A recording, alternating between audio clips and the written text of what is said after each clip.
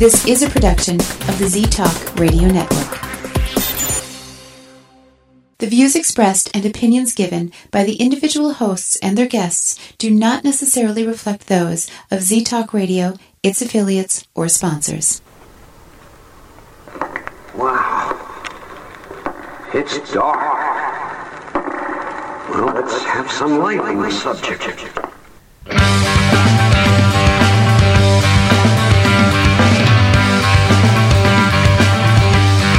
Put on your critical thinking caps and please refrain from hugging. It's time for Dimland Radio with your host, Jim Dr. Dim Fitzsimmons.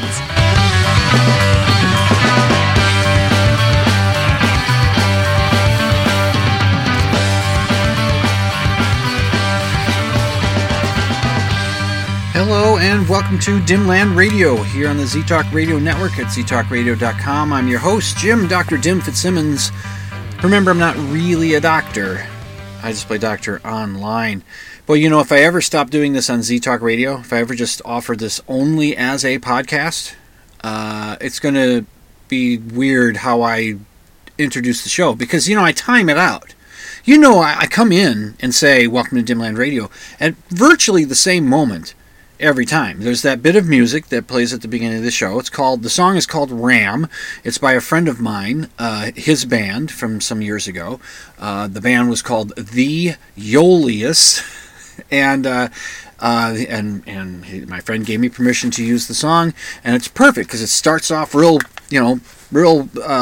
into it, jumps into it, and then it gets to that little bit of a lull where the bass just kind of throbs for a little bit, and it's a little bit of a pause before it kicks back in, and it's a perfect amount of time for me to say, you know, what I say, and I wait until that moment, and then, you know, you can tell, right? And I've got it worked out where by the time I'm done saying what I'm saying, and the music is fading out, but you can hear that the tune itself is starting to kick back into gear, but the music is fading out. By the time I'm done saying what I'm saying, the music is done, you know, and here I am. I'm not one of those shows that has to have like a 3-minute opening, that has to have all kinds of sound bites and all kinds of crap. Now, I have a little bit of something that happens before this, but I get the show opened in what?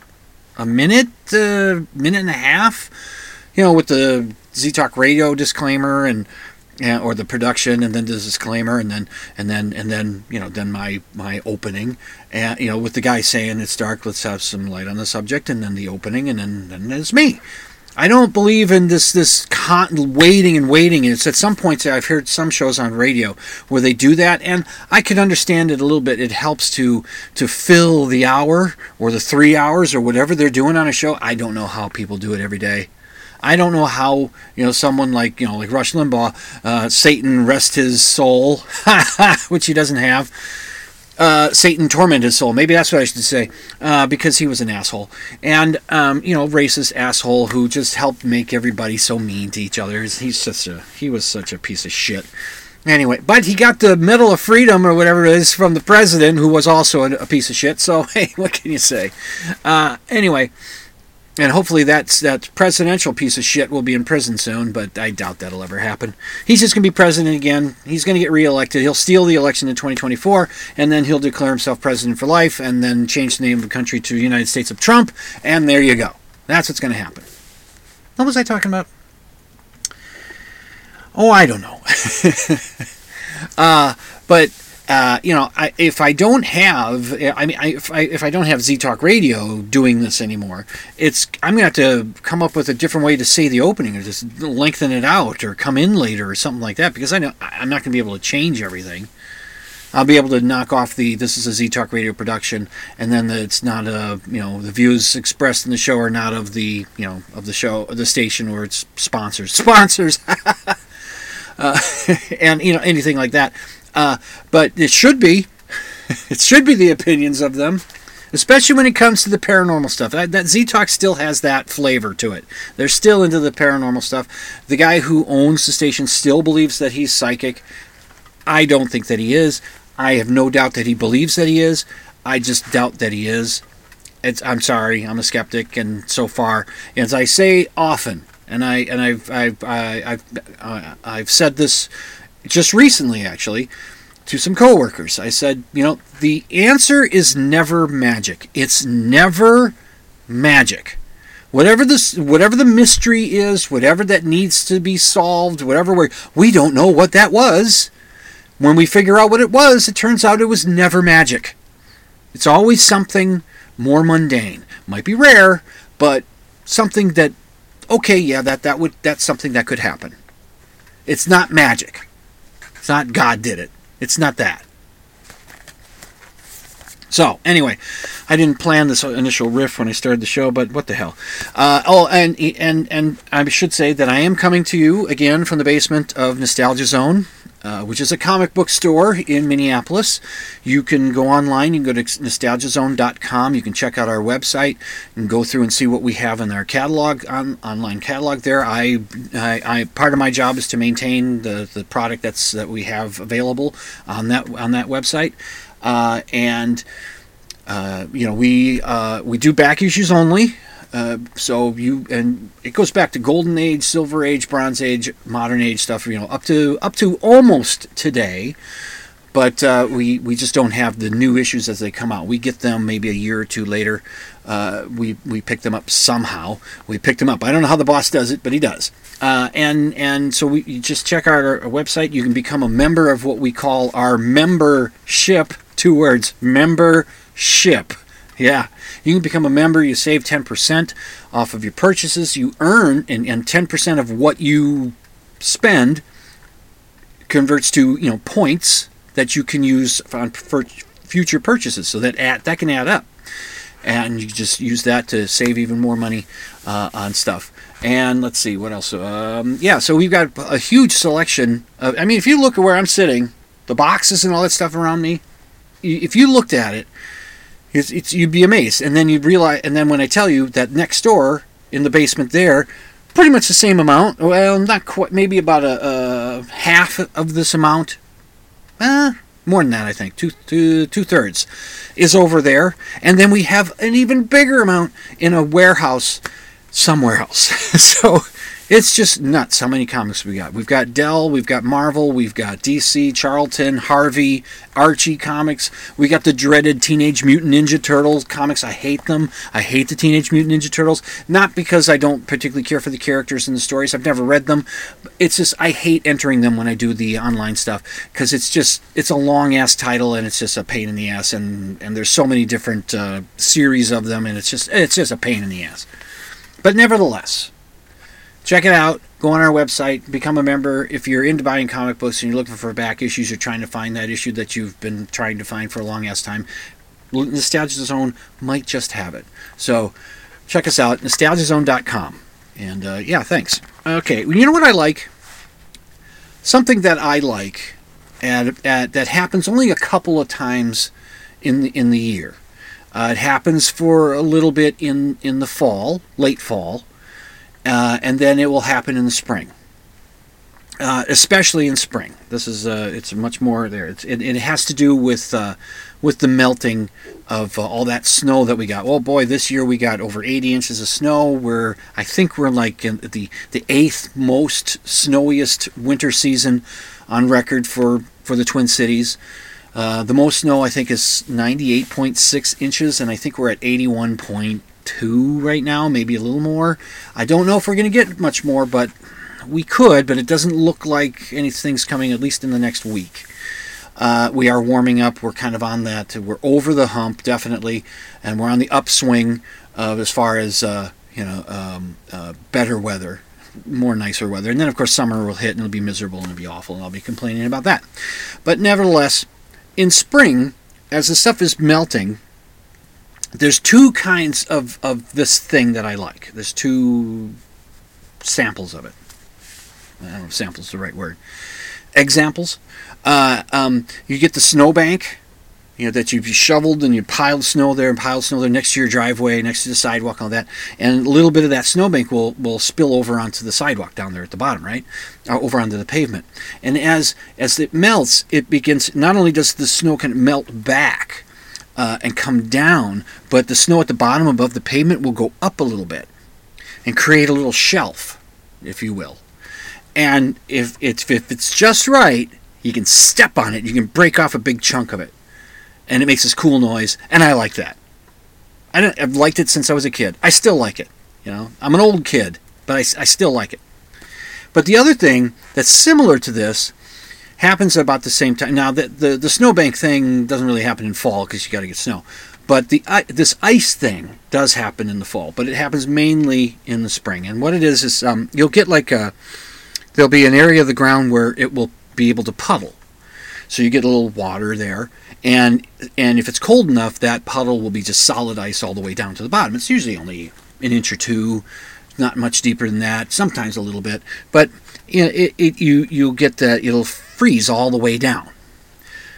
But then when it starts to warm up, and I'm not sure what this phenomenon is, a physicist would probably be able to explain to me how this happens. But what happens is the water in that puddle, it'll start to liquefy underneath the surface. It had been all frozen, but it starts to liquefy. But the surface still has ice. It's thin, and you'll start to see little pockets where there's air under that ice, and there might be water underneath that little pocket, or it might just go right to the ground. It depends. I don't know how it is that it dries out under there with leaving the ice sheet on the top, but it does. And what's really cool about that when you find that happening is you can tap it with your foot and it breaks like glass. Doesn't make, not exactly like glass, but it's pretty close. It makes a similar sound, and it's just fun. I just love to just tap, tap, tap. Or if there's a big chunk, you just put your foot on it, just breaks it all the way through. It's great. It brings out the kid in me. in the spring when things are starting to become more reasonable weather-wise. This has been a long, annoying winter. As I said last week, it's considered to be a moderate winter, but it's such a high level of snow that it feels more severe than its total points would give you, because it wasn't quite as cold. If we had as many cold days as we had, got as many points for cold as we got for snow, then we'd be up in the severe range. But we didn't. We got half as many cold points as we got points for snow. So it just, and that was about as many cold points as we got the season, winter before and the winter before that, which those were much more mild compared to what we had this winter. As far as the points in the winter misery index, I know it's like 3 weeks in a row mentioning this thing, but we just kind of feel like, we're almost out of it. We're almost out of it, but we can still get the little gut punch at the end. The month isn't over yet. March can still get snow, and April can get snow. There was a few years ago, we got like 15 inches of snow in a storm in April, and it was a pain in the ass because we had a job scheduled when I was working at the janitor job. We had a scrub job scheduled for that Saturday, and the snowstorm came in that started that late that Friday and went all the way through Saturday. And we had to call it off, and much to the chagrin of the customer. Well, the day before, it was a Friday, I called and I talked to the manager of the store about arranging stuff, and I said, we've got a big storm coming in. We might want to postpone this to next weekend because it could be difficult to get out to you. Oh, no, can't do that. Oh, no, we've got everything set up. We're going to put out our spring displays after you guys get this done. I said, okay. Well, we ended up having to beg out anyway, because only 2 of us could make it to the office. One of our guys couldn't get out of his driveway. One person was able to get there. He had a nice 4-wheel drive Jeep kind of thing, and he was able to get through it. But I called the boss and I said, look, my car's stuck in the parking lot across or next door to where our office is, or what was the office that I worked at, where that is. And our lot hasn't been plowed, and this lot that I'm in hasn't been plowed, and I've got the supervisor helping me dig out the car, and he's trying to dig out the van, and it's just that we're not going to get there. Even if we can get this stuff free and get out on the road and start driving it, we're not going to get there in time to be able to get the job done before they open the next day. So we ended up having to call it off. So that can happen. April can give you that surprise and boost the snowfall. So it's not over yet, but it feels like we're close. And not only that, but this coming Thursday, opening day for the Minnesota Twins and baseball. Oh, baseball. Just give me a moment. Baseball. It's going to be an interesting season. They've got a clock on the pitchers now. The games will still take as long as the games take, but the pitchers need to pick up the pace between pitches. They can't just dick around on the mound for a minute and a half or 2 minutes, scratching their nuts and looking out into space and contemplating life and the mysteries of such things as life. They need to just get the pitch in. Let's go. Let's pick up the pace of these games. So that'll be interesting. Where am I on in my schedule? Oh shit! I better take my first break. You're listening to Dimland Radio on the Z-Talk Radio Network at ztalkradio.com. I'm your host, Jim, Dr. Jim Fitzsimmons. I'll be back after this break.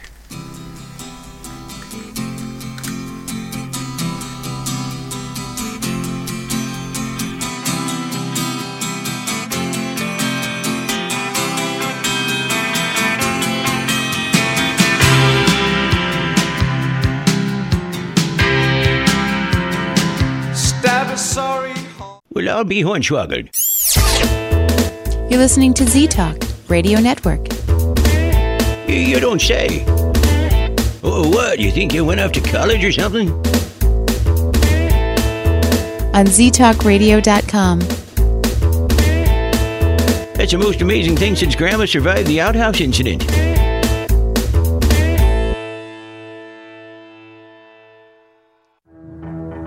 He's endlessly pushing the rock of reason up the hill of paranormal. It's Dr. Dim, and you're listening to Dimland Radio on Z-Talk Radio Network.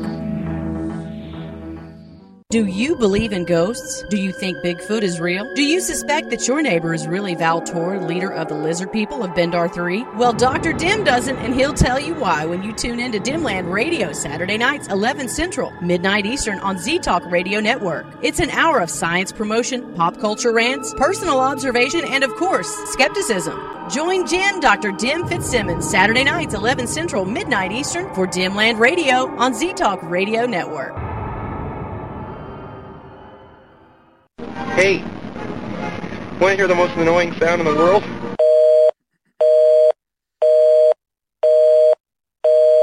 You're listening to Z-Talk Radio Network.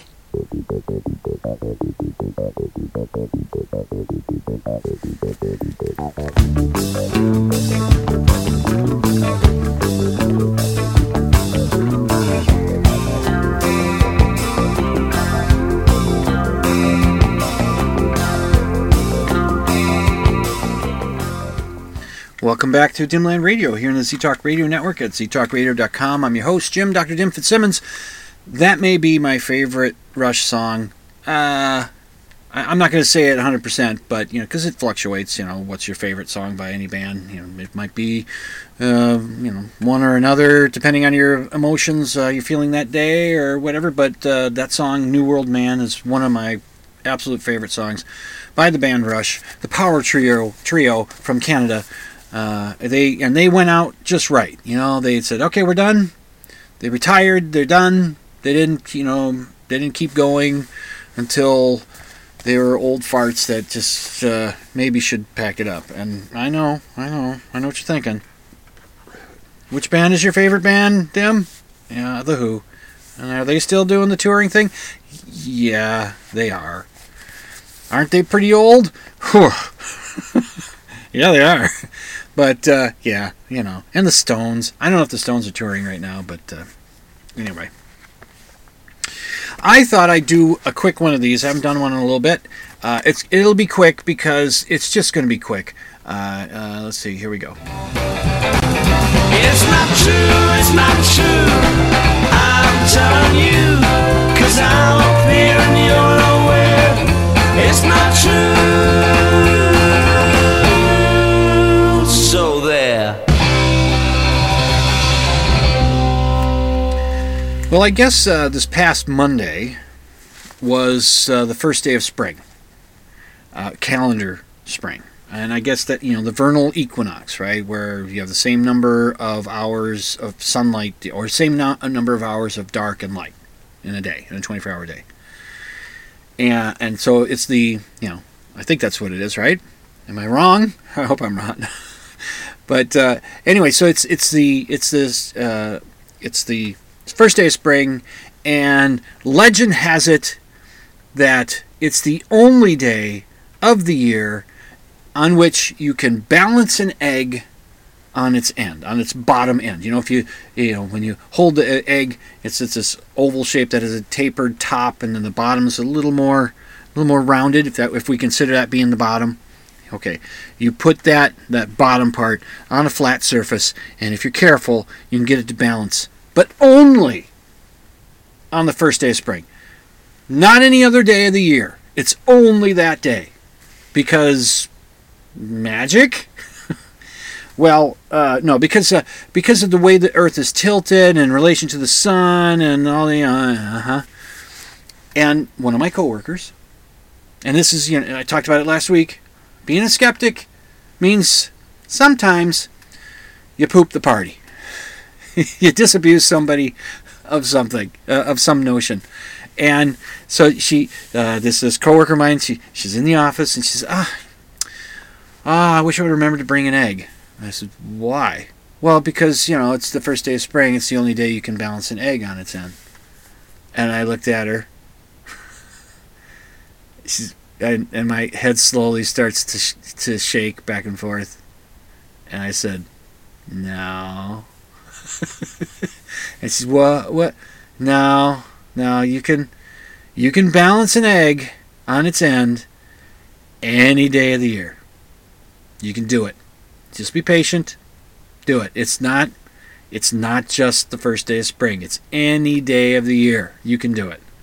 And she says, well, I don't know. Well, I wish I had an egg and bring it in tomorrow and see if you can do it. I says, you can do it. You can balance an egg any day of the year. It doesn't matter. It just doesn't matter. And I said, well, then I go and I look for some information. Now, you might say I look for confirmation bias just to confirm that I'm correct. Well, I don't know if it's confirmation bias, but at least it's some science where there's some explanation as to why you can balance an egg on any day of the year. It doesn't matter if it's the first day of spring or the 4th of July or if it's January 1st or whatever. It doesn't matter. So I found a video that's done by a fellow that I know. He's a Facebook friend. We've had back when the skeptics weren't meeting up together. We were doing Zoom meetings online. He began to show up for that because he couldn't always come to the actual meetings because I think he lives a little further away from the Twin Cities. But he could do a Zoom thing, so kind of got to know him there. My friend Craig knows him pretty well. And, it's just so I got to know him, and we're Facebook friends, and so I've had a little communications with him and all that. And I'm going to mention to him that I found a video that he made. He's a professional naturalist. He's a scientist, so he understands using the scientific method, and he understands how to, look into claims and test them to see if they're true or not.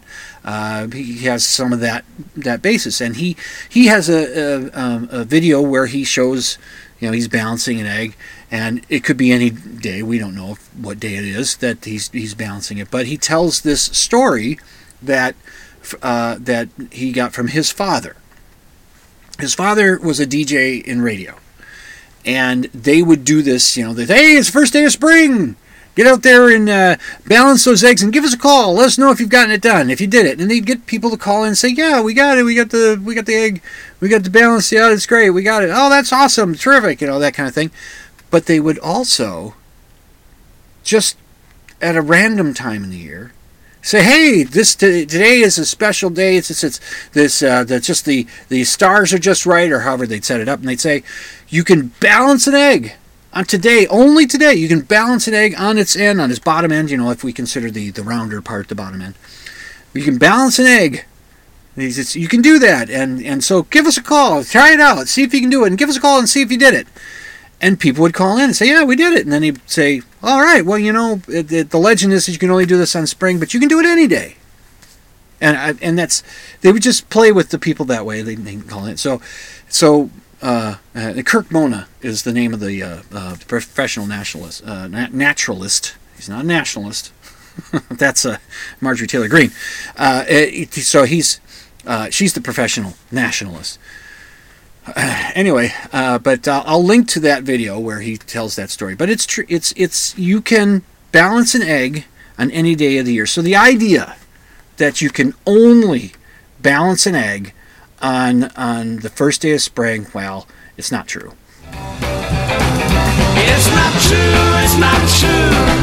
I'm telling you, 'cause I'm up here and you're nowhere. It's not true. So there. Okay. Here's something that's cool. At the shop that I work now, Cold Side Silk Screening, we print T-shirts and sweatshirts and do embroidery and things like that. It was my all-time favorite job that I've ever had. My favorite place to work, although I'd left it twice. But I'm back now, and I intend to stay there until I cannot work anymore. And let's hope the place stays in business, until then. and it goes beyond that. It doesn't need to end just when I leave. It needs to continue because it's a really cool place to work. Not perfect, no place is, but there's an atmosphere to the place. There's just something about it. It's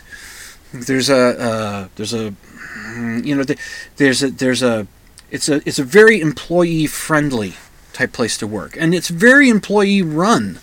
The two bosses, the two fellows that own the place, don't really engage in the day-to-day running of the shop. It's the fellow I work with in the office, and the fellow and one of our printers. We've got two printers right now, and it's the one who's our shop manager, and he manages the schedule of stuff that goes out there, and it's the two of them, and myself a little bit.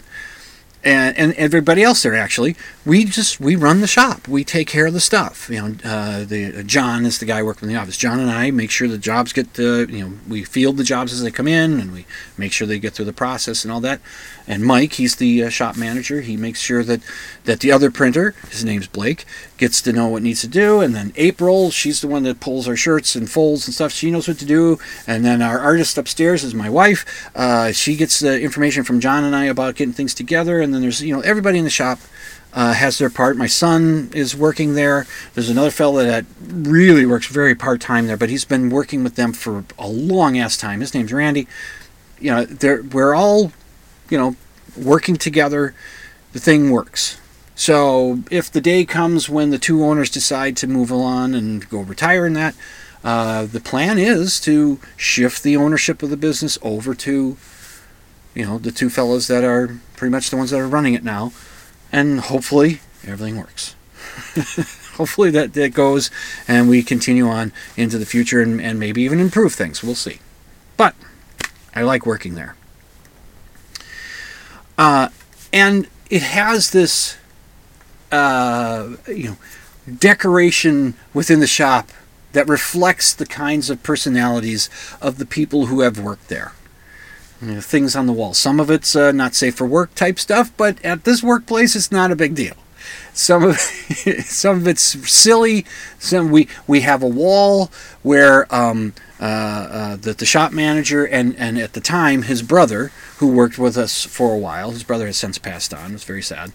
The two of them were decorating that wall with Tootsie Pop wrappers that had the star with the cultural appropriating kid in the Native American outfit shooting an arrow at the star. Yeah, and you get one with that on there. They were putting it on the wall. And there's all kinds of other things in the place. And there was this thing in the late 90s. And it comes out today. It's still a toy that's used today, a toy game kind of thing. It's called the Gooey Louie. And you'll have to go to the show notes, which is dimland.com, and I'll show you this image of a Gooey Louie game that's on there. And I'll even link to a commercial for it. And what it is, the game is, the game piece is it's a head of a goofy-looking dude. It's Louie. He's white, of course. He's got no hair. He's got a great big old nose.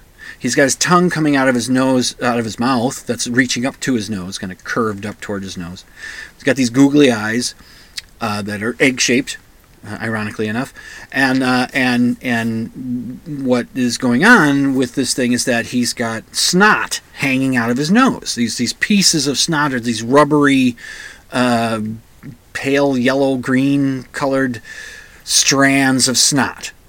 Now the strands of snot have long since disappeared, but from the Gooey Louie game that we have at the shop. But what the object is that you pull these strands of snot out of his nose, hoping you don't get the one strand of snot that's connected to a little trigger that pops up the top of his head and makes his brain shoot out.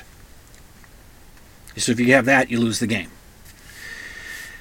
Okay, so there was a novelty toy store, game store, just a block away from the shop. It was called Sister Fun, and it had all this neat stuff in there. Just fun, weird little toy figures and games and silly stuff. Just silly stuff. And I think that's where the person got the Gooey Louie game. Maybe they picked it up at another place like Target or something like that. But wherever they got it, whoever it was that brought in this Gooey Louie thing and had it set in the shop, and people would play with it and whatever. One of our co-workers back in the day, he was another fellow named Jim, ironically enough. I don't know if that's ironic, but coincidentally enough, his name was Jim, and he was also a cartoonist. He was pretty good. He had a nice cartooning style and drawing style. He was very clever. He was very smart. He came up with a game based on one of the fellows, a board game based on one of the fellows that used to work there. And it's just real clever, funny, kind of offbeat kind of fellow. But I really liked Jim. Jim was really cool. And Jim he was talented. I mean, he took the Gooey Louie game, and he looked at it and he thought, I think I can do something with this. And he went and got himself a black Sharpie. That's a marker. And he drew hair on it, on one side of it, the same faces on either side. So he draws little short strokes of short buzz cut hair, which is kind of how I was wearing my hair back in those days. And then he did longer lines, drawing in a mustache, and then connecting to the goatee, connecting to a goatee underneath that he drew in with a little longer strokes. So that it's called the Van Dyke. When you have the mustache that connects to the goatee on the chin, and it goes around the mouth, that's a Van Dyke. So he draws that in, and that's how I wore my facial hair at that time. I had a Van Dyke. I didn't have the full beard like I do now. I didn't grow it out to connect to the sideburns. But, okay, so he draws that in. And then, for the eyes, they already have the game piece, or the whatever, the board, game board, if that's what you can call it. But anyway, the figurehead thing already had black outlines to the eyes. So what he did was he drew a straight line from the ear, where the frame of the glasses, the bow that goes over your ear, that part that extends from the front part of your glasses that holds the lens, back to your ear, I think that's called the bow. He drew a straight line to the eye to represent that part of the glasses, but he did something very subtle and just, I think, brilliant, which made them look much more like glasses than if he had just drawn the line to the black outline that was already around the eyeballs. Than if he'd just done that. He could have done that, and it would look like glasses. I don't think I would have thought to do what he did. But what he did was, that line that's coming from the ear that's going to connect up with the eyeball, he doesn't connect it to the eyeball. What he did was he put a little loop, which represents the elbow, if you will, of the glasses. That's, where the bow folds on itself, and the part that becomes the front part of the glasses, the frames that holds your lenses.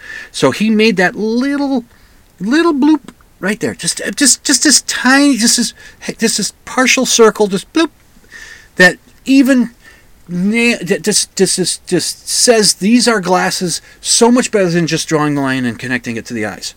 Even though there was still a set of glasses, I thought that was just a brilliant little piece there, and I was wearing glasses at the time. I wear glasses now. He took Gooey Louie, he did those little bits to it, and he made a caricature of me. And I'll be damned if that thing doesn't look like me. I have a pretty good schnoz, pretty good sized nose. I don't, I can't lick, I can't, put my tongue out of my mouth quite like that. But, it's a cartoon thing. But my goodness, I'll put it on the show notes page. You'll take a look at it. It does look like me. It's brilliant. Somebody later, I don't think it was him, somebody else tried to do on the other side, which is just the same face, just reverse. When you turn around, it's facing the other direction. It's the same face.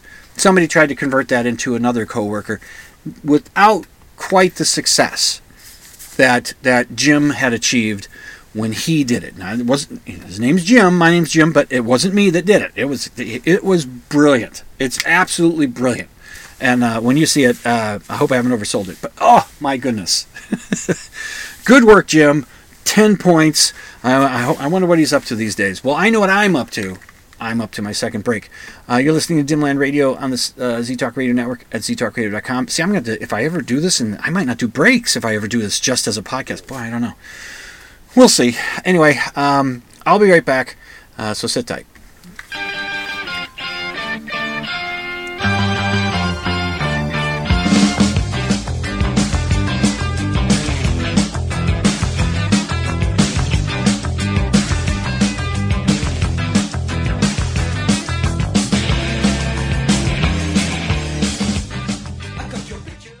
We give those other guys the finger.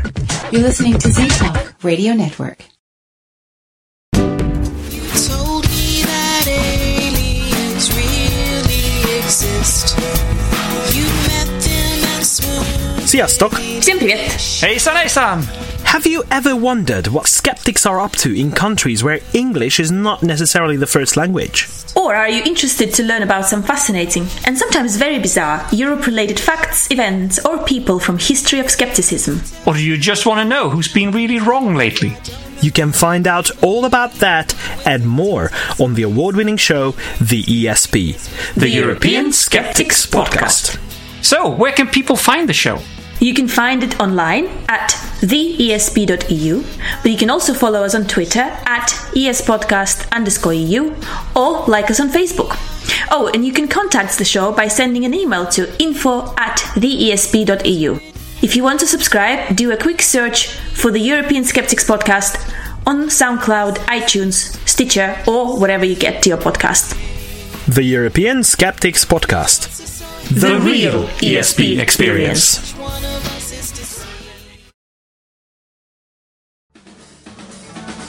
Don't just take my word for it, but you are listening to Dimland Radio on Z-Talk Radio Network.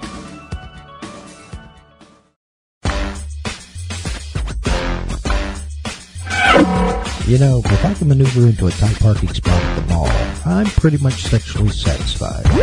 And I've been to the mall twice today already.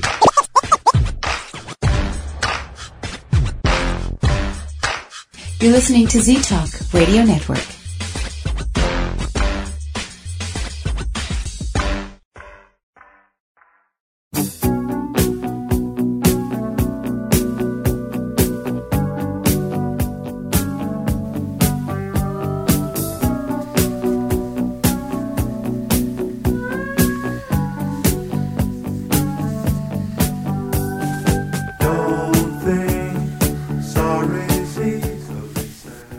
Welcome back to Dimland Radio here in the Z-Talk Radio Network at ztalkradio.com. I'm your host, Jim, Dr. Dim Fitzsimmons. Let's see. Well, okay. Late night talk shows have always had a certain amount of phoniness. Where it was, worked out and planned what they were going to do, but it looks to the audience as though it was, of the moment, impromptu. What a surprise. Yeah, let's see, like the Tonight Show with Johnny Carson when Bob Hope would just walk on. It's just, Johnny and Ed would be talking about something, and all of a sudden the music, thanks for the memories, would start playing, and out would walk Bob Hope, who Johnny did not like as a guest on his show. He did not. Bob was always fidgeting with stuff on Johnny's desk and things. It just, Johnny didn't like it. Anyway, so out comes Bob, and it says, this completely spontaneous moment. No. It was to come on to promote Bob Hope special that was going to be coming on the NBC network that following weekend or whatever, and Johnny, everybody would act like, oh, he just showed up. No, it was planned. They knew it. They're not going to do something like that. Not planned. But there are moments in television where it's planned, but not everybody that watch it that's involved in the show knows it's going to happen. One of those cases is the legendary moment, the confrontation between Jerry Lawler, a professional wrestler, and Andy Kaufman, a professional funny guy. And this was Andy Kaufman was doing this. He was doing his wrestling period where he would wrestle women. But then they started getting challenged. Why don't you wrestle men? Yeah, why don't you wrestle somebody that might, I don't know, like a woman couldn't beat him. Anyway, because he wasn't exactly, a strong man. But anyway, he's just an average dude. So Jerry Lawler was a professional wrestler, and this whole thing developed between the two of them. And they appeared together on Dave Letterman's late night show. And Dave Letterman, the king of late night. I know it's Johnny, but for me, it's Dave Letterman. Especially the NBC years. The CBS years, not so much. But anyway, so the two of them, Kaufman and Lawler, they're on the show, and they're trading barbs at each other. They're sitting right next to each other. And it escalates to a point where Lawler gets up and slaps Kaufman, who's wearing a neck brace because of he'd been hurt by Lawler in their last wrestling thing, and then Andy gets pissed off and runs out and throws water at grabs a glass of water, throws it flings the water at Jerry, and he swears a blue streak, jumping up and down and going crazy, and the audience is loving it, and Dave is looking as uncomfortable as possible, and then it kind of ends, and they head it to commercial or something, and Dave says something like, he says he's cleaning off the water off his desk, and he says, well, I think you can use some of those words on television, something like that. Well, it turns out years later we find out that that Lawler and Kaufman had planned it all out, which is what professional wrestling is. It's not. I'm not saying it's fake, but it is planned out. You have to be athletic. You have to know how to take a hit. You have to know how to fall. Those guys have to, and women have to be athletically strong and agile and trained to do the stuff they do.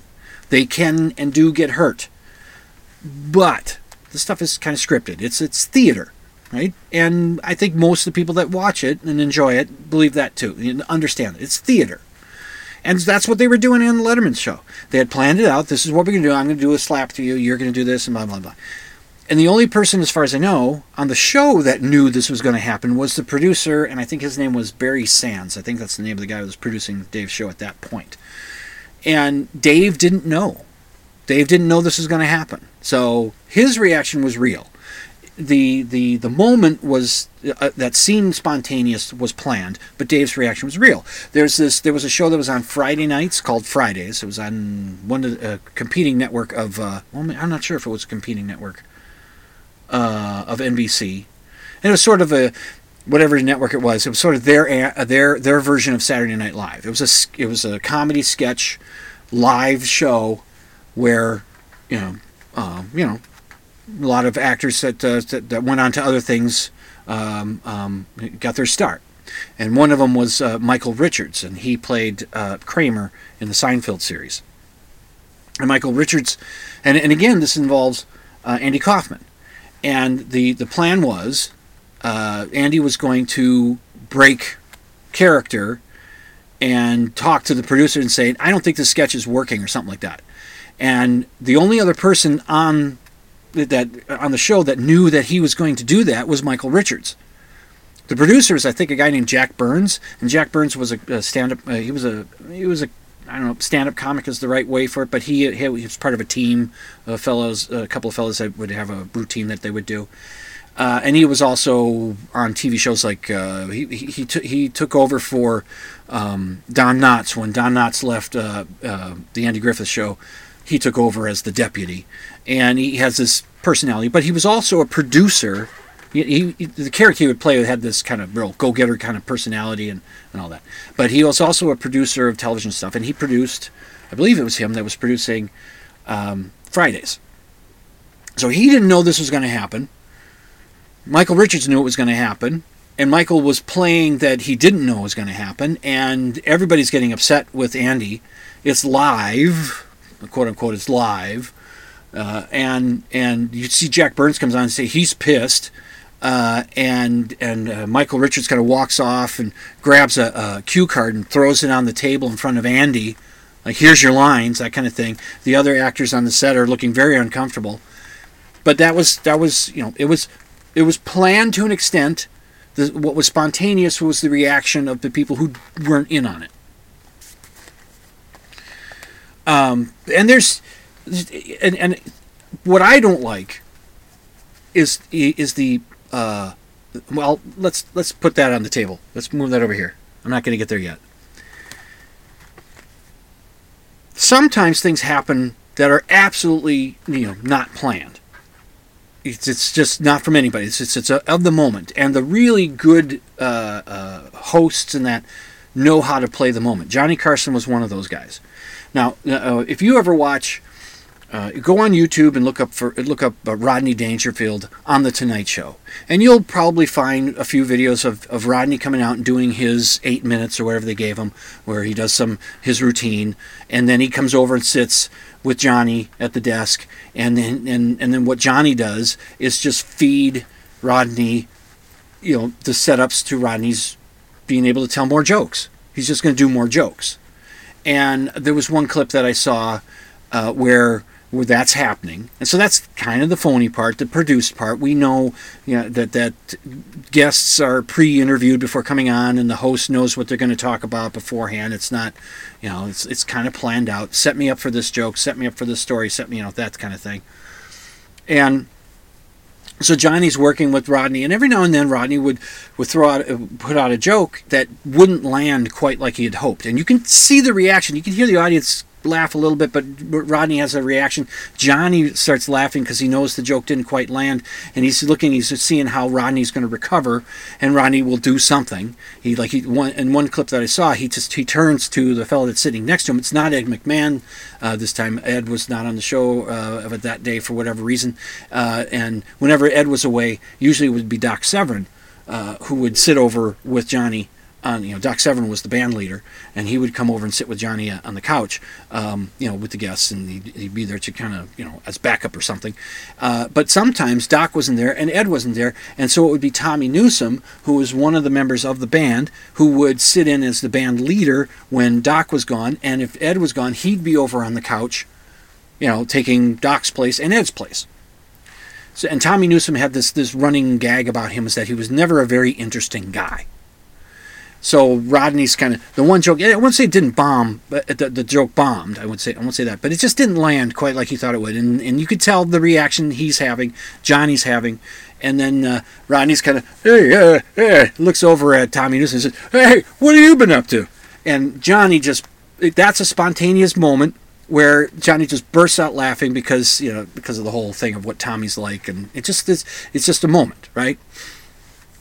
Well, there was the greatest moment of that, where something spontaneous happens and Johnny shows how great he was at comedy and understanding timing and extending a laugh and making it work, and just to build on it to make it for the best moment in TV that he can. And this goes back in his days when the first 10 years of his show were live from New York City.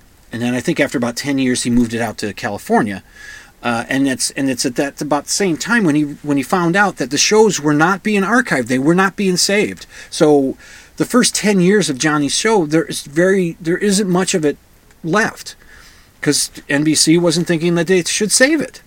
They were just taping it over, and just using the tapes again, and just going on. But Johnny, when he found that out, he said, "No, we've got to save these things." And so he made sure that he got the shows and he saved them. But anyway, but this particular moment survived because it was such a great moment in television. It's been said that it was the longest sustained laugh in television history, at least at some point. So it happens in about 1965. And the guest that Johnny has on the show is Ed Ames. Now, Ed Ames was primarily a singer, but he also was an actor. He was on his singing career. He sang in a singing group with his brothers, the Ames brothers. He was part of that, but he would also have his solo songs. And I think probably his biggest hit was "My Cup Runneth Over." I'll see if I can find it and link to the song. He also acted, as I said, and he was in the series Daniel Boone, which starred Fess Parker as Daniel Boone, and Ed Ames played Fess Parker's Indian sidekick Mingo. Right? Now, by the way, Ed Ames is not Native American. He's Ukrainian. He's born in the United States, but his parents came to the United States from Ukraine.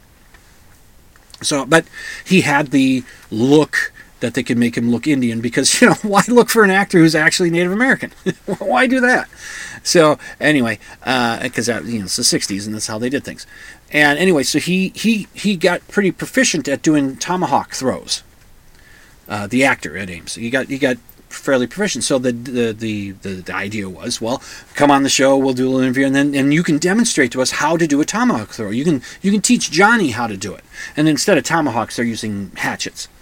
And they got this great big piece of plywood set up, and on that piece of plywood, they've done a very simple outline drawing of a cowboy, and full size, full body, full size person type drawing of a cowboy, right? You'll see it when I link to the video.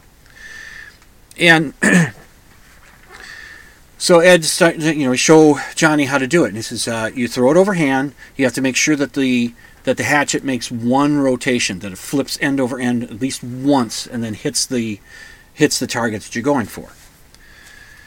So he makes some kind of joke about the microphone being in the way. That doesn't quite work, but he's not the comedian. Johnny is. So he said, okay, there he goes, and he throws it, and it goes across, and it hits the board. It sticks, but it hits right between the legs of the drawn cowboy. It's almost on the line of one leg, just like a couple inches or an inch or so below the crotch, and it lands so that the handle is pointed up at about a 45-degree angle. All right? Now the audience sees that. You see Ed Ames react like, whoa! Like, I hit it there? He kind of jumps back, kind of thing. And the audience just starts laughing uproariously. And Ed Ames is he's standing there. Johnny has come over. Johnny's got two hatchets in his hands. He's come over, and the audience is laughing, and Ed Ames begins to step toward the board to go over and pull the tomahawk out, or the hatchet out of there. He goes over to do that, but Johnny doesn't let him get more than a half a step away. Grabs his arm, shakes his head, no, turns him around and walks him back to where to the mark, and just. And is just enjoying. He says, no, you just told us. He says something, but the audience is laughing too much. I don't quite catch what Johnny says. Ed Ames says something about maybe I need to pick a new profession or something. And Johnny then he's milking the moment. Because the reaction is great. The audience is just reacting, laughing themselves silly. And Johnny's he's brushing the two hatchets he's got in his hand together, like the blades against each other. He's kind of a little sheepishly, but he's got this grin on his face, like, and then the audience starts to sort of settle a little bit. So they quiet just a little bit. They're still laughing, but they're coming down. And Johnny looks, he says, I didn't even realize you were Jewish. And that brings everybody back up laughing. It's just, and I, according to Ed McMahon, I saw this in another clip, Johnny had a couple other lines. It's not in the video clip that I saw. Maybe I can find one that has it. But the other line then was something of, telling people to watch the show Frontier Bris. That's the Jewish line, circumcision. That's the whole joke about how that hatchet landed in the board. So he makes a joke about the show being called Frontier Bris. Bris is the ceremony that it's Jewish folks, that observant Jewish folks have with their sons, with the male genitalia. They cut off that little piece of skin that God so perfectly made us so perfect. In His image, but apparently God doesn't have that little bit of skin around the tip of His dick, and He says, "You got to cut that off for me, okay?" So why? You put it there for a reason, didn't you? Yeah, I put it there so you could take it off. No, it actually. Well, anyway, let's not get into that. So let's mutilate our sons, or our male genitalia possessing offspring. Let's just mutilate them. When they're babies. Let's just do that, because it's a wonderful thing. Anyway, it's something that's done. I'll tell you, it's been done to me. I'm not Jewish, but there was in America at some point, it became the thing to do to all baby boys, was to do that. It just became, and nobody thought about it, and it was just done. And I don't resent my parents for it. It was just something that was done. My son Hayden, he probably doesn't want me to tell you this, but he's not been circumcised, because my wife and I said, you don't need that. It's there. It serves a purpose. Take care of yourself. Anyway. So the audience, I guess, came back up with laughing on that, and then I guess the capper of the routine was that Ed Ames then asks Johnny if Johnny wants to give it a try, and Johnny just says words to the effect of, "So I don't think I could hurt him any more than you've done."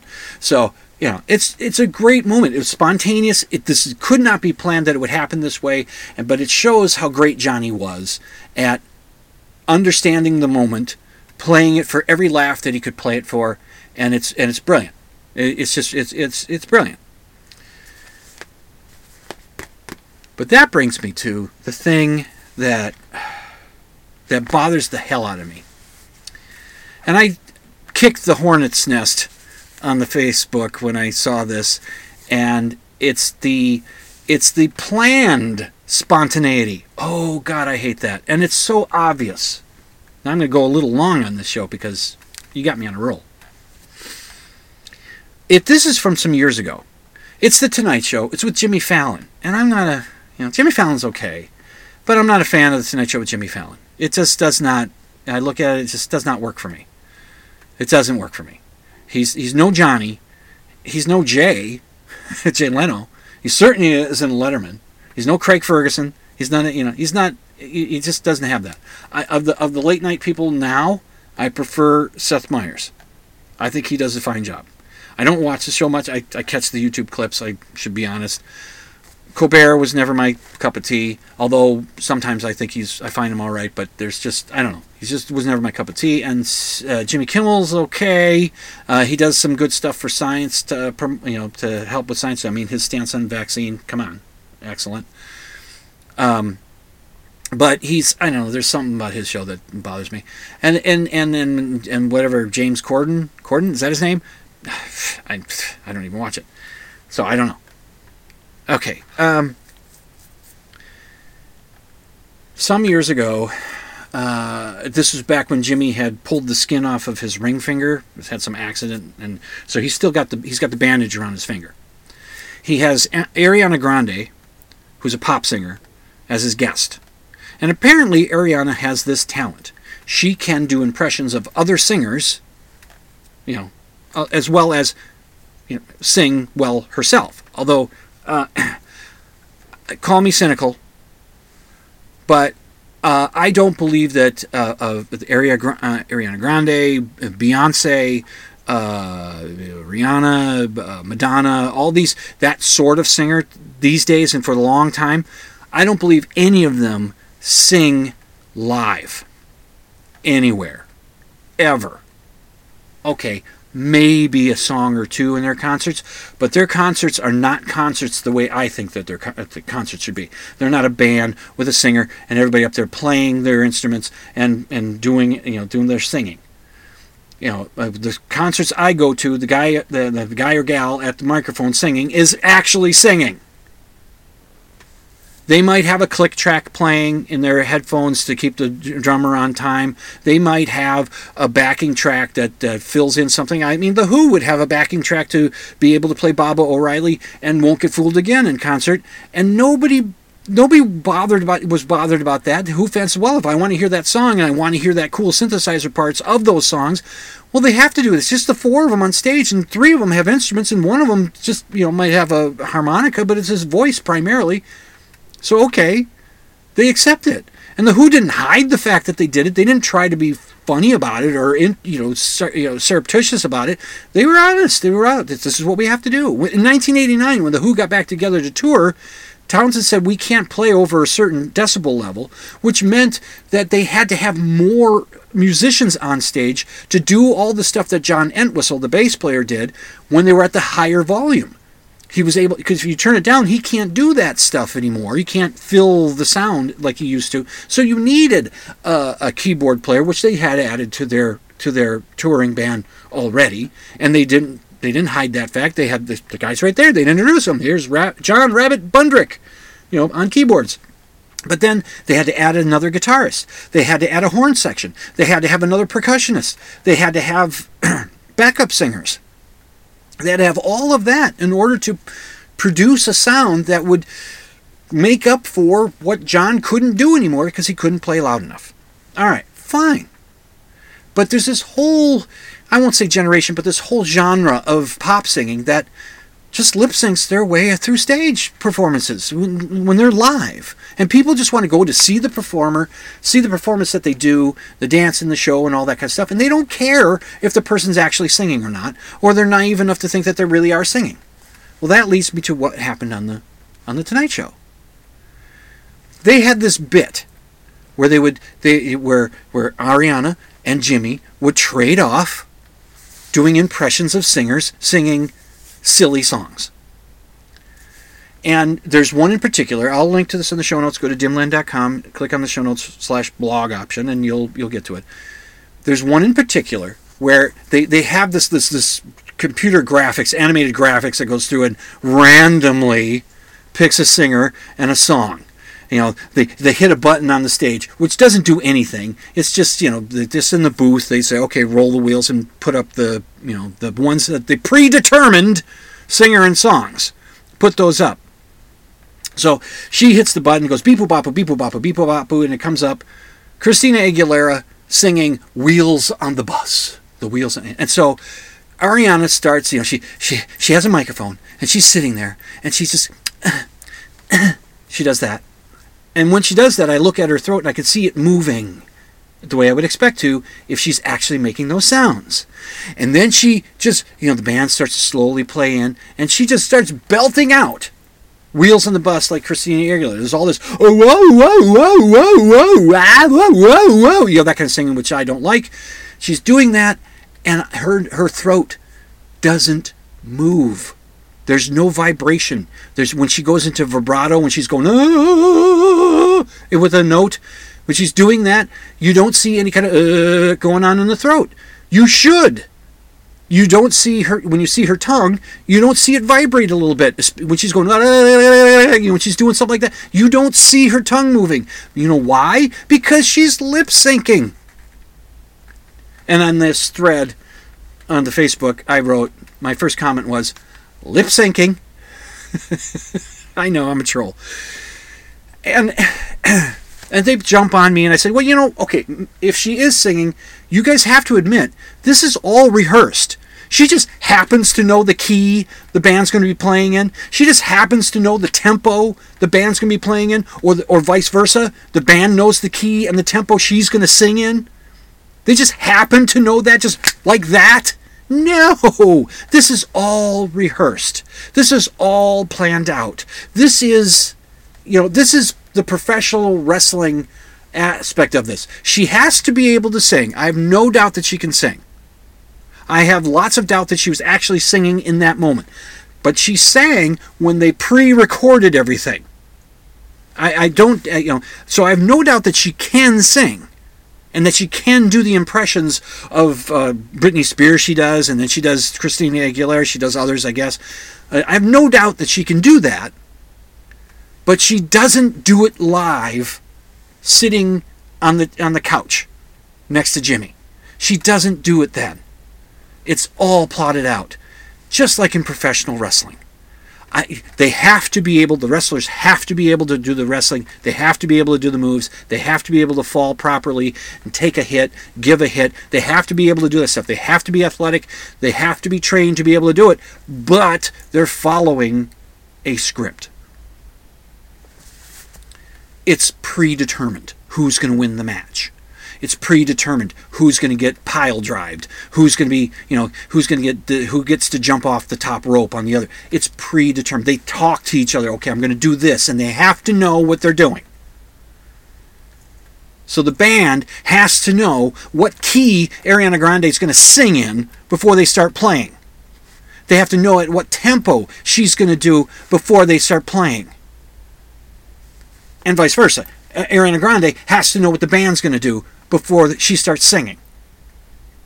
And I'm sorry, but I don't buy that she knows that this is just completely spontaneous. And the exclamation mark on the whole thing that just bothered me so much, and was the reason why I don't particularly care for The Tonight Show with Jimmy Fallon, was that Jimmy Fallon, while she's doing this stuff, he stands up and he's acting like, oh my God, I've never seen anything like this. Oh, this is amazing. He's acting. You know exactly what she's going to do. You know exactly the sound that's going to come out of her mouth or over the PA system in the studio. Because it's all been rehearsed.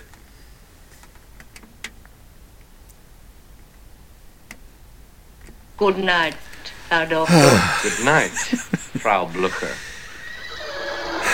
Anyway, you've come to the end of another show. Got a little worked up there. Be skeptical. Extraordinary claims require extraordinary evidence. You can balance an egg any day of the year you want. Just steady hand. Just work on it. You can do it. You've been listening to Dimland Radio on the Z-Talk Radio Network and ztalkradio.com. And I am your host, Dr. Jim Fitzsimmons, reminding you to sleep with the lights off. Whew, that hurt.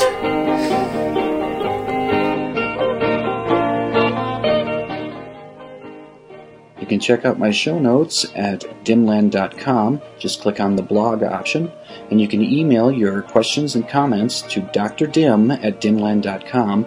That's DRDIM at dimland.com. And the opening theme song, Ram, is by the Iolius and is used with permission.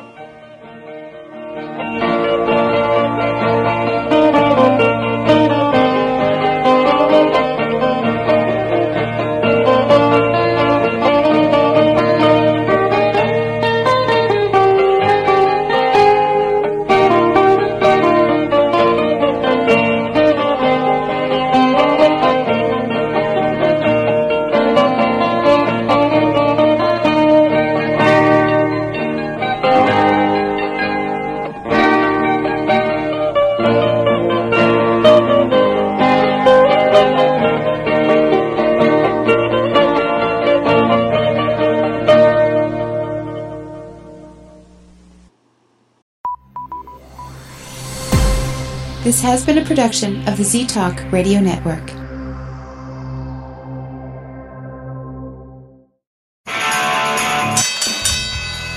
And now, a message to our competitors. Thanks for tuning us in. What did you think of tonight's installment of Dimland Radio? Wow.